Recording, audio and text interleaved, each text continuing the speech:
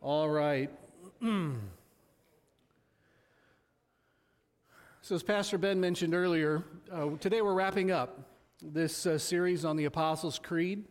And the statement that we end up on today is actually three different statements. I promise you we're going to get through this in a decent amount of time, but these three kind of coincide for a reason. And those three are these. You'll see them on the screen up here. I believe in the forgiveness of sins, the resurrection of the body, and the life everlasting. Amen. So, one of my favorite movies growing up, and I admit still is today, is Willy Wonka and the Chocolate Factory. So, now, I'm not, just so we're clear, I'm not talking about the Johnny Depp version. That one's a little weird. And admittedly, the 1971 Gene Wilder version is pretty weird too. Okay, you can tell what was going on in the world at the time when they made that movie. But I love Gene Wilder in that movie because, I mean, he just pulls off being one of the most sarcastic human beings in the world. It's just a fun movie to watch. And I don't know if we did damage to our son, but actually, as I was laying in bed this morning, I thought, oh man, it would have been perfect to do this, but I forgot. And I think Jack, my oldest, was maybe 3.5, maybe 4. And again, my parenting is, thank you. I'm staring off into space. Thanks, Ben. My parenting could be questionable, but it was Jack's favorite movie at like 3 years old too. So Jack was Willy Wonka for Halloween. Like Shelley made him this like purple coat, and he had the little top hat and all kinds of different stuff, and he would walk up and down the streets acting the part. And if you've seen the movie, there's this point where he does this tumble and everything. It took forever to trick or treat because that kid just kept, he just had, every time somebody say, oh, look, it's Willy, he'd do it again and do it again and do it again. I totally forgot. We have a picture. It's hilarious. But all of that to say, if you've not seen it, I'm going to spoil the whole thing for you. Charlie Bucket is this poor little kid from a poor family, and Willy Wonka is the chocolate factory. He's giving out golden tickets. Nobody's ever been in the factory, so he's giving out these golden tickets. If you buy a Wonka bar and you get a golden ticket, you get to go in for a tour of the factory. You get to meet Willy Wonka, and you get a lifetime supply of chocolate. So this is going to work out pretty good for his family. And so as the story goes on and on and on, by the time you get to the end, it's super exciting. So Charlie gets a lifetime supply of chocolate, but there's even more. Charlie is awarded the entire factory, and his poor family can move into the factory. All his dreams have come true, and it's a really, really kind of fun story as you follow all these other children and stuff about morals and all kinds of stuff, even though it's creepy and the visuals are very strange, but that's Willy Wonka and the Chocolate Factory. So after Willy Wonka gifts poor Charlie the chocolate factory, the entire movie ends on one line. I love the movie. I can't stand this line. I almost want to shut it off, like I watch it every day or something. I almost want to shut it off before the end of the movie comes. But they're in this flying glass elevator, which is totally realistic and practical. They're in this flying glass elevator, and he's just gifted this to Charlie. Charlie's absolutely amazed. It's just this incredible moment. You can feel the momentum moving. And then Gene Wilder gets down close to Charlie, and he says, hey, Charlie, don't forget what happened to the man who got everything he ever wanted. He lived happily ever after, which is a horrible philosophy for life. Horrible. It's super cheesy, and of course, then the music ramps up, all this emotion, there's a big hug and everything. If you want to view paradise, it just goes on, and this whole, he's flying through the air and all this other kind of stuff. Okay. Now, there's a reason that we kind of like the end of Willy Wonka. It's because we like those tidy endings. We like how everything kind of buttons up. We like how, all of a sudden this family's going to be taken care of. We like those happy endings where all things end well and the characters live these full lives after you've closed the cover, right? After you've closed the book, you can have a little bit of peace because there's been resolution, right? The good stuff has happened. It's what we want for ourselves, isn't it? I mean, that's kind of why we like that. We want to think that at the end it works out for us pretty good. We get the chocolate factory. I'm all about the chocolate factory, okay? That's what we get. So in the Apostles' Creed, here's what's happened. We've been gifted a home.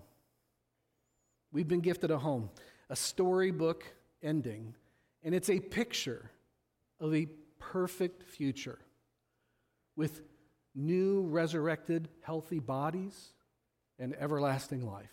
It's this incredible, incredible picture. But there's a problem with that. See, if people like you and I say the first part of what we're looking at today, we believe in the forgiveness of sins. If we say we believe in the forgiveness of sins, that implies that there's something else that we believe, that we need to be forgiven of something. It implies that we actually believe in sin. There's something called sin. Now, it has been my experience, there's probably no quicker way to turn people off of a sermon than to begin with the topic of sin. So let's not do it. What do you say? Let's start with the chocolate factory. Let's go right for the chocolate factory, the good stuff, the happy ever after stuff. We'll circle back, we'll get there, but let's start with the hook, right? Let's start with the good stuff. And to do that, you and I have to come to a pretty blatant admission. We have to admit that probably when you're looking through the creed and when you're saying you believe in all kinds of different stuff, the resurrection of the body might be the one that's the least believed in all of the creed. That said, it doesn't change the fact that for 2,000 years, over the course of 2,000 years, consistently, Christians have anchored themselves in the belief that there is an actual physical resurrection of those who claim faith in Jesus Christ, an actual physical resurrection. So let's just admit right up front, that's an inconceivable belief. It's not very practical. Let's also admit, though, that Christianity makes all kinds of inconceivable claims, like Mary getting pregnant, and it doesn't happen the normal way, okay? We have all kinds of different things. The miracles of Jesus in the Old Testament. You've got the sea parting. You've got somebody gets turned into a pillar of salt. You've got all of these things that take place that we claim we believe. All of these different things, but our resurrection, my physical resurrection, your physical resurrection, I have questions. Like I have all kinds of questions. For instance, what happens if I die in a fire? So if I die in a fire and I'm burned up and this is really pleasant, I know. If I die in a fire and I'm burned up, how does this work on a physical resurrection scale? I mean, does God somehow just need does he just need my teeth, right? And from my teeth, he'll extract the cells and recreate some kind of a physical body? I have all kinds of questions, okay? Here's another question. What if I go hiking and I get eaten by a bear? It could happen. I could go hiking. What happens if I go hiking and I get eaten by a bear? My body, my cells, my flesh have nourished that bear. Somehow I've provided life through my hiking sacrifice. I've provided life for that bear. So when I'm resurrected, am I part bear now? Which, hey, that sounds pretty cool. All right, how does this work? How many viable cells does God need to recreate my body from scratch? Are we talking Night of the Living Dead stuff? Because that doesn't sound good. Okay, how does this work? And then I have all kinds of other questions. So if I'm going to die, and I am, but then there's some future resurrection, physical resurrection of my body, then what happens between those two periods of time? I mean, there's some people, the guy who died with Jesus on the cross, he said, "You'll be with me today in paradise." But clearly, his body's not there yet. So what's the dude doing right now?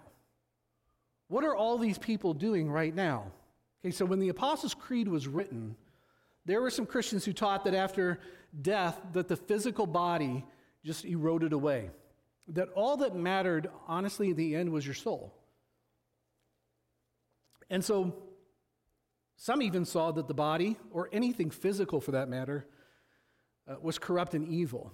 And so, man, it was a great day when you could escape your body, when your spirit would leave your body, and you could just leave this all behind. There's no need for a body because the body was useless. Or, here's another question. Does your soul go to heaven, and when the time is right, Jesus returns and zaps your soul back into your body to raise it up? I kind of like that idea. I think about my parents. I think about the people that I've lost. I'd like to think about the idea that they're with Jesus right now with Jesus. I kind of like that, okay? Or maybe, and this is just getting creative, when you die, you go into power nap mode, which sounds pretty good because I'm tired, okay? What does this look like? How does this work? The point is, just like I'm not sure how God did what he did with Mary, there's a whole lot of things that we don't know. Is that okay? Is it okay? In our sensibilities, is it okay to believe some things by faith? So it's asked of us to believe by faith. For 2,000 years, a core belief of a physical resurrection persists, even though we can't say how.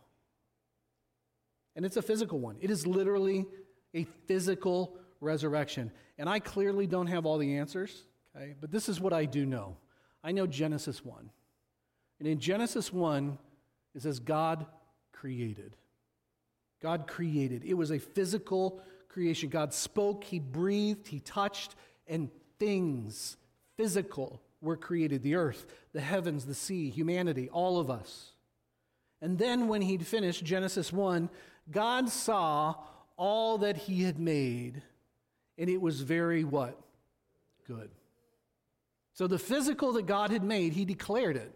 He said, everything that I've made is good, and there was evening and there was morning, the sixth day.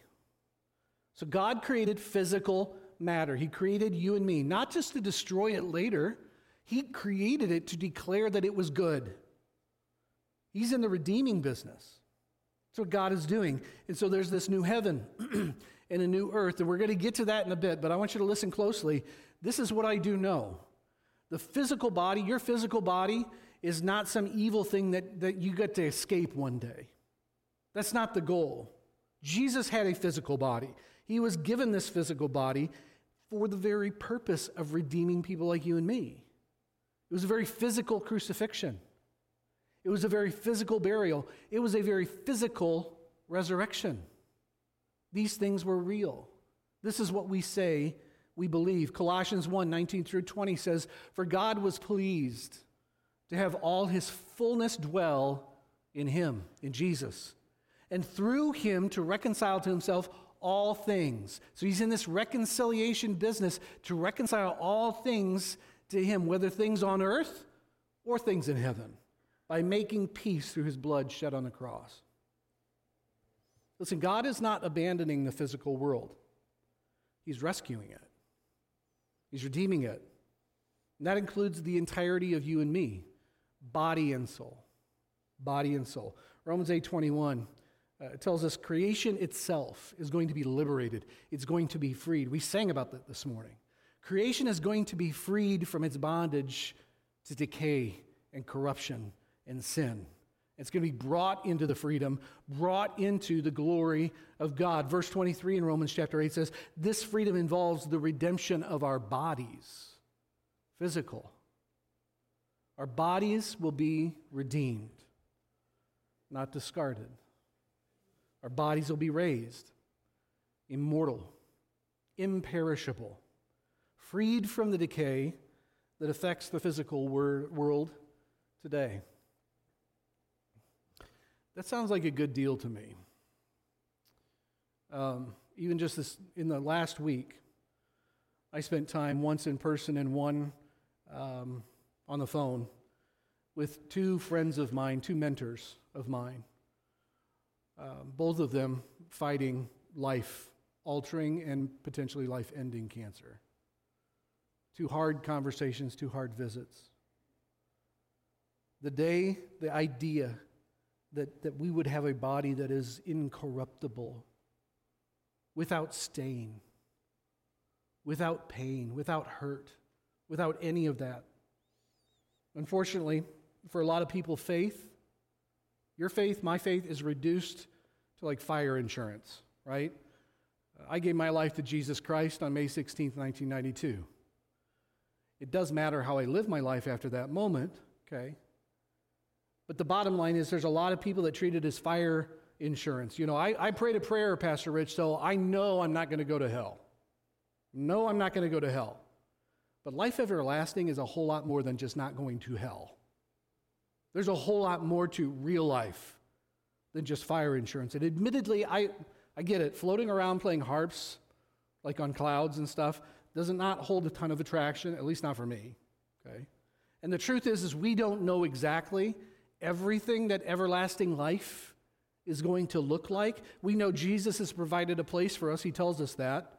We know God's there with all of the people of God from all time. That'll take place. Beyond that, the cues that we take, that's from Scripture. It's from Scripture. In Scripture, eternal life, everlasting life, has been described as a giant feast, a big banquet, a place and time of perpetual celebration, of absolute plenty. There's never not enough of anything that you want, anything that you need. You will physically be in the presence of God.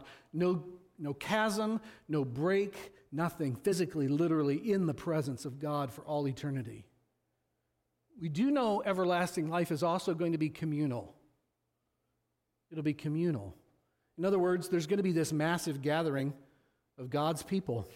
It's a new heaven, it's a new earth that's populated. There's a population base, and it's communal. And we get this amazing glimpse in the book of Revelation. Revelation 7:9 says this, "After I looked, and there before me was a great multitude that no one could count, from every nation, tribe, people, language, standing before the throne and before the Lamb." We get a picture of that from what Pastor Ben read today from the book of Isaiah. There's no soloists. Nobody is alone in this situation. We're all family. It's corporate, multitudes of people together. It's a city, it's a banquet, it's a feast, it's endless perfection, and it's peace. It's peace. It's all communal. All these communal pictures of this new creation, of this everlasting life. Not only that, it's Christians from all time, which is amazing to me. So you got Peter and John and Mary. You got my parents. You got your brother. You got a daughter. One eternal, never-ending Thanksgiving dinner. I like it. I like it. Eternal perfection with God and eternal perfection with one another, with each other.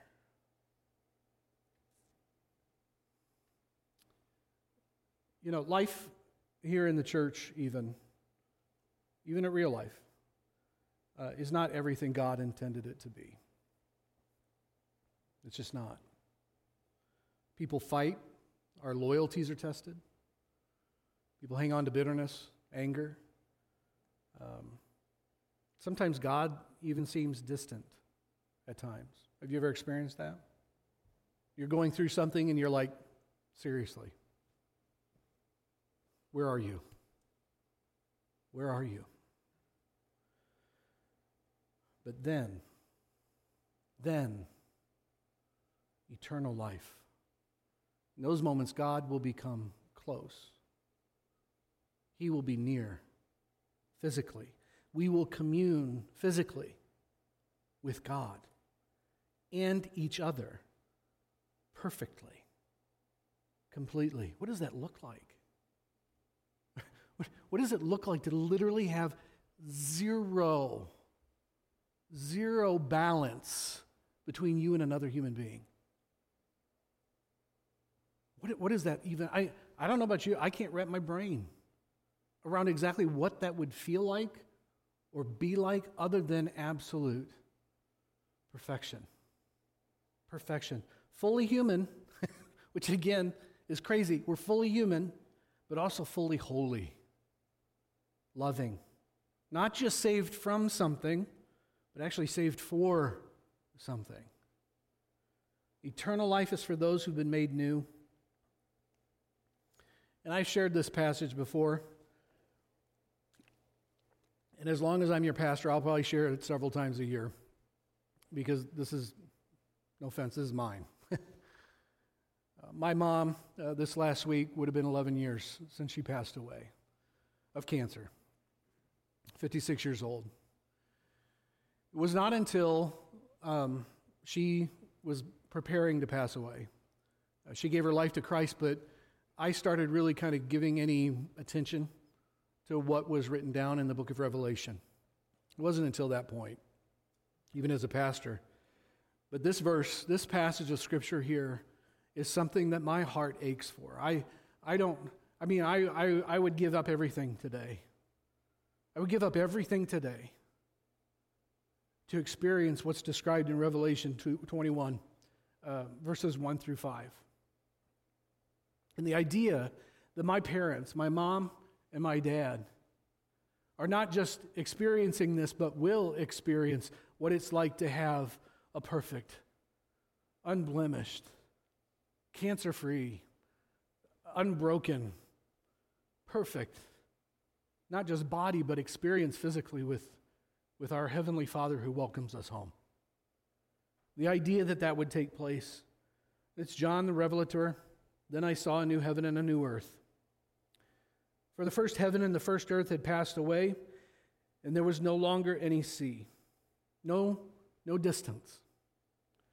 I saw the holy city, the new Jerusalem, coming down out of heaven from God, prepared as a bride beautifully dressed for her husband. And I heard a loud voice from the...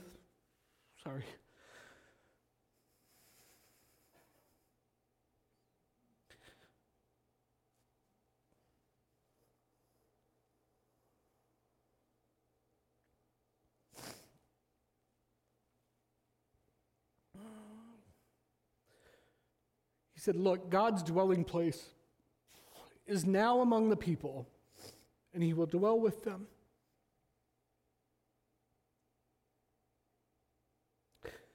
They will be his people, and God himself will be with them and be their God. And then he'll wipe every tear from their eyes. There will be no more death, and mourning, or crying, or pain, for the old order of things has passed away. He who is seated on the throne said, I'm making everything new, all of it. Then he said, write this down. It's as good as done. These words are trustworthy. I love that part. It's my favorite part. It's like, John, how come you're not writing this stuff down? Write it down. It's as good as done. Listen, new bodies and eternal life. And in that, we come to the end of the Apostles' Creed. It starts with this loving Father who welcomes us home. And then it ends with us home with that loving Father, physically, perfectly, for all eternity. Except for one thing. So, at the end of Willy Wonka, you knew we were going to go to Willy Wonka, right? At the end of Willy Wonka, for Charlie, receiving the chocolate factory was not an automatic thing. That's not originally how it was going to end.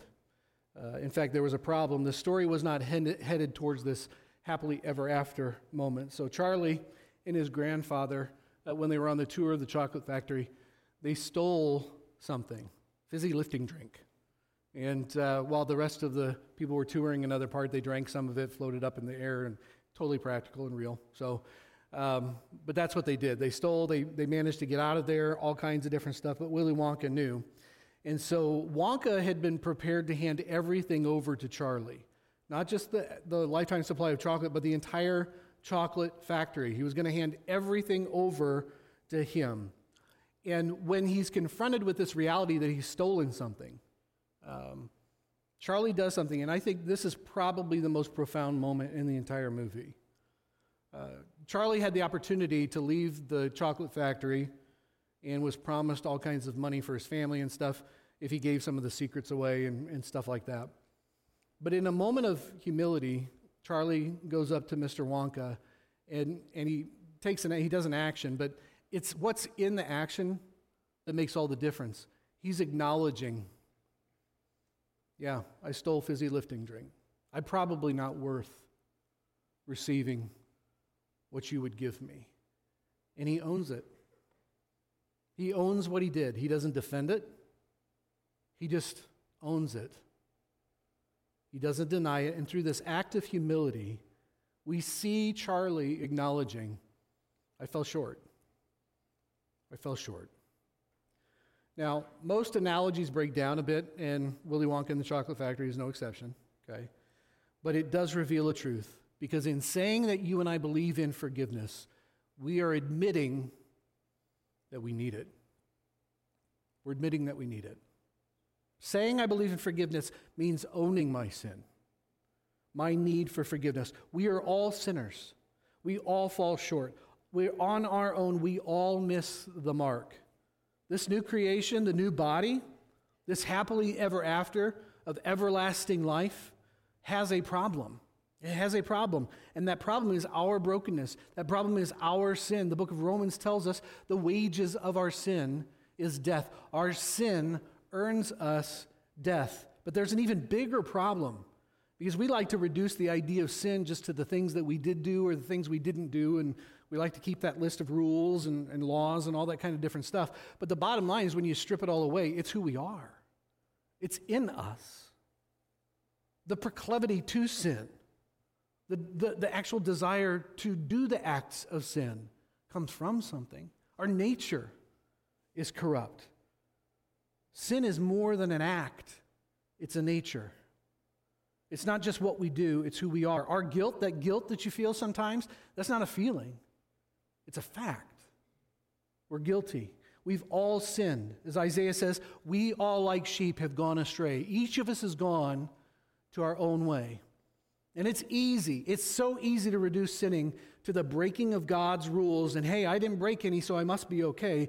Sin is so much more than that. Sin is a broken fellowship. It's a broken relationship. It's that broken connection. We have a loving Father. We have this loving Father who welcomes us home. But at its core, sin is a broken relationship.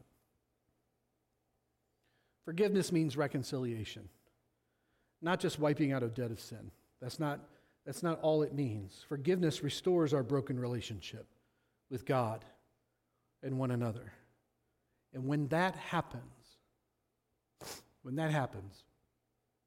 welcome home. Welcome home. So what do we have? We have a loving Father who welcomes us home. Even though our sin leads to brokenness and alienation from God, even though our sin and our brokenness leads to alienation from one another, He still pursues us. He still welcomes us home. The way home is Jesus. He's our suffering servant. He's a shepherd, resurrected, and He lives today. He lived a sinless life. He lived in perfect relationship with God and man and carried the weight of our sin with Him on the cross. If the wages of our sin is death, He took that death for us. He carried our sin to the grave, then rose again to give us resurrected life. So in Him, we have a just judge. He's perfect, incorruptible, who is coming again. And in the meantime, as you and I wait, He's given us the breath of real life, the Holy Spirit, so that we can actually live out these lives as one holy family, embodying the mission of Jesus in the world today. A taste, us, giving a taste to the world around us and to each other, just a taste of that new creation in the book of Revelation. A taste of it. This communion of saints, where forgiveness flows, even though sin breaks relationship with God, even though sin breaks relationship with others. What do we have? We have a gathering now of those who are reconciled through forgiveness, living resurrected lives, now and forever. Now and forever. That's what we have. So welcome home. Welcome home. Before we pray, I want to invite you, we're going to throw something on the screen here. these prayer prompts. But I want to talk to you really quick about just kind of where we're at and where we're going as a church. Obviously, with moving around with staff situations, all kinds of different things, where we're at right now is there are two positions that we're seeking to fill in the life of the staff of the church. A pastor who would handle everything from birth all the way through high school, a next-gen pastor, so to speak. This person would give oversight. They would work with teams of volunteers, all kinds of different things, and there's more we can talk about that a little bit later. But that pastor would come in full-time and give oversight and leadership, work with volunteers, work with parents, work with families and guardians, all kinds of different things taking place in that ministry area. The second is a pastor of worship and communication, a full-time position of somebody who would be here to help lead us and challenge us and teach us and draw us into what it means to have a culture of worship in the life and the expression of our church. But at the same time, too, help us with communication in our church, help us with all kinds of other pastoral duties that are needing to take place right now. Let me really quick just share with you, one of the challenges about finding staff for a church is the reality of just operating within the parameters that you've been given. And so working in conjunction with the church board, I've been working for a number of months now trying to figure out and trying to seek God's guidance in regards to how do we move forward as a church. And I hate and hesitate to use the word covering all the bases, because whatever ministry you're a part of today is not a base that needs to be covered. Every area of the church, every area of ministry in the life of the church needs to be Spirit-led and needs to have equal focus. And so what we're trying to do is figure out, with the resources that we do have financially, how do we do what needs to happen? And I know historically, 3, 5, 10 years ago, our church was at a different place. In a way, it was a little bit of a different church. And I know that there have been times when there's been 10 people on staff and 12 and 13 people on staff. We're not at that place today. We are at a place, though, where we can pray and seek guidance. And so full admission to you, whenever a situation arises, whenever a crisis takes place, whenever a situation arises, my default is not prayer. My default is not prayer. And I recognized that probably early this summer. And so I started working on what it would look like for me to, instead of do this, and begin to pray a little bit more. I pray, okay? But my default in a situation, particularly a situation that involves my personal responsibility, my default is, all right, here's the paper and pen. All right, Rich, what are you going to do? All right, here, okay, that's a good plan. Here's the 7 steps. Ooh, 7, that's a holy number, right? All right, here's the 7 steps that we're going to come out, and here's how we're going to attack this, and here's where we're going to be able to grab the money to be able to do that, and put all the pieces together, and all that stuff. And honestly, from a very prideful standpoint, I've prided myself over the last 25 years as a pastor to be able to get organized and do all that kind of stuff. Unfortunately, sometimes you work God out of the situation. And I'm sure I've been guilty of that over the years. I don't want to be guilty of that anymore. And so early this summer, I started working out what are some prayer prompts that I need to work through in my own life. And so in September, I shared these prayer prompts with the church board. I've shared them with all kinds of different people. I've shared them with the staff. I've shared them with the worship team when we shared about Hannah resigning. We've shared it with the youth staff at this point. We've shared it with the children's staff. We've shared it all around, and pretty soon people are going to be like, those are Pastor Rich's prayer points. That's a lot of P's. PPP, right? Payroll protection. No, I don't know. But Pastor Rich's prayer points, okay? But I chose these for a reason because I think they're really, really important. And the first one right there is discernment. We obviously want God's guidance. And we want God's wisdom when it comes to making decisions, not just in the church, in our own personal lives. So I want to invite you to join me, to join our board, to join our youth staff, to join our children's staff, to join our worship team, to join other leaders, even small groups, who are being challenged in the weekly that you have to implement those prayer points in your life group. I want to challenge you to pray for discernment. Pray for discernment. It's very easy to get clouded by all kinds of different things. And I want to make sure that we hear God's will, and we'll talk about that in a second. The second thing is peace. God is not the author of confusion. That's our enemy, and we have one. God is not the author of confusion, though. God is not the author of chaos. God speaks and sees calm, okay? That's the God that we serve. And so we have a God of peace, and he wants to give us peace. And you can see all those scriptures there all point to the fact that if we want peace, God's there to give it to us. So we need to seek God's peace in the midst of times that feel like they're unraveling or different things like that. We need God's peace to permeate our life, our heart, our church. But then we also need to pray for our words. I know that when situations arise, and I know this for myself, one of my default modes is to start talking about it and start assuming that I know certain things that I just don't know. And so I want to encourage you to pray for how we speak, not just about this situation or anything else. What are we saying with our words? Scripture tells us that there's a lot of power in our tongue. It can either kill and destroy, but it also has the ability to bring life.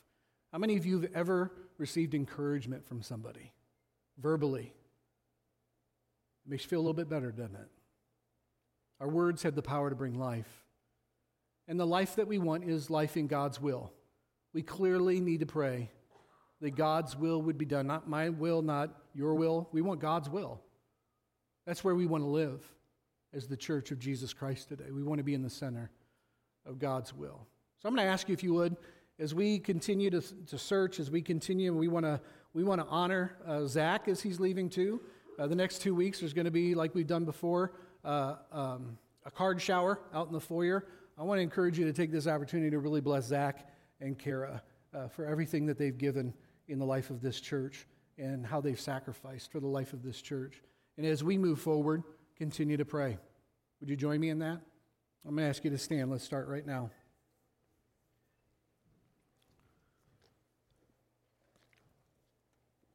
Father, I pray right now for discernment. I pray that you would give us the kind of wisdom, Father, that does only come from above. It's not a wisdom that we can generate or even point to ourselves and say, see what we've come up with. But Father, we want your discernment, your wisdom. As decisions are made, as lives change, as all kinds of things take place, Father, we need your discernment today. And Father, we know that in the middle of your wisdom is a promise of peace. We see that all throughout the book of Proverbs, this consistent promise, Father, that you would give us a peace that does pass all understanding because it doesn't make sense. In the situations we find ourselves in, Father, we have the ability now, if we have your peace in our lives, to model for the rest of the world what it looks like to face a challenge, to face a bad report, to face, Father, a bad health diagnosis. We can do so with the peace that you provide for us. We pray for peace today. We pray, Father, that the words of our mouths and the meditations of our hearts would be acceptable in your sight. Father, we want to be people who glorify you in every aspect of our lives. So, Father, I pray that you would humble us so that we can hear and discern your will. And we know, Father, from the book of Romans that we're not conformed to the pattern of this world. We're transformed by the renewing of our minds. And it's in that moment, Father, that we will know what your will is, your perfect and pleasing will. So today, Father, thank you for welcoming us home. Thank you for the privilege it is to be able to walk through something like the Apostles' Creed and see ourselves in the story. I pray that you would continue, Father, to work in our hearts and in our minds so that these words become just a solid reality in our lives. We love you, we praise you, we thank you for the privilege it is to be Real Life Community. It's in Jesus' name, and all God's people said, amen. God bless you. Thanks for being here today.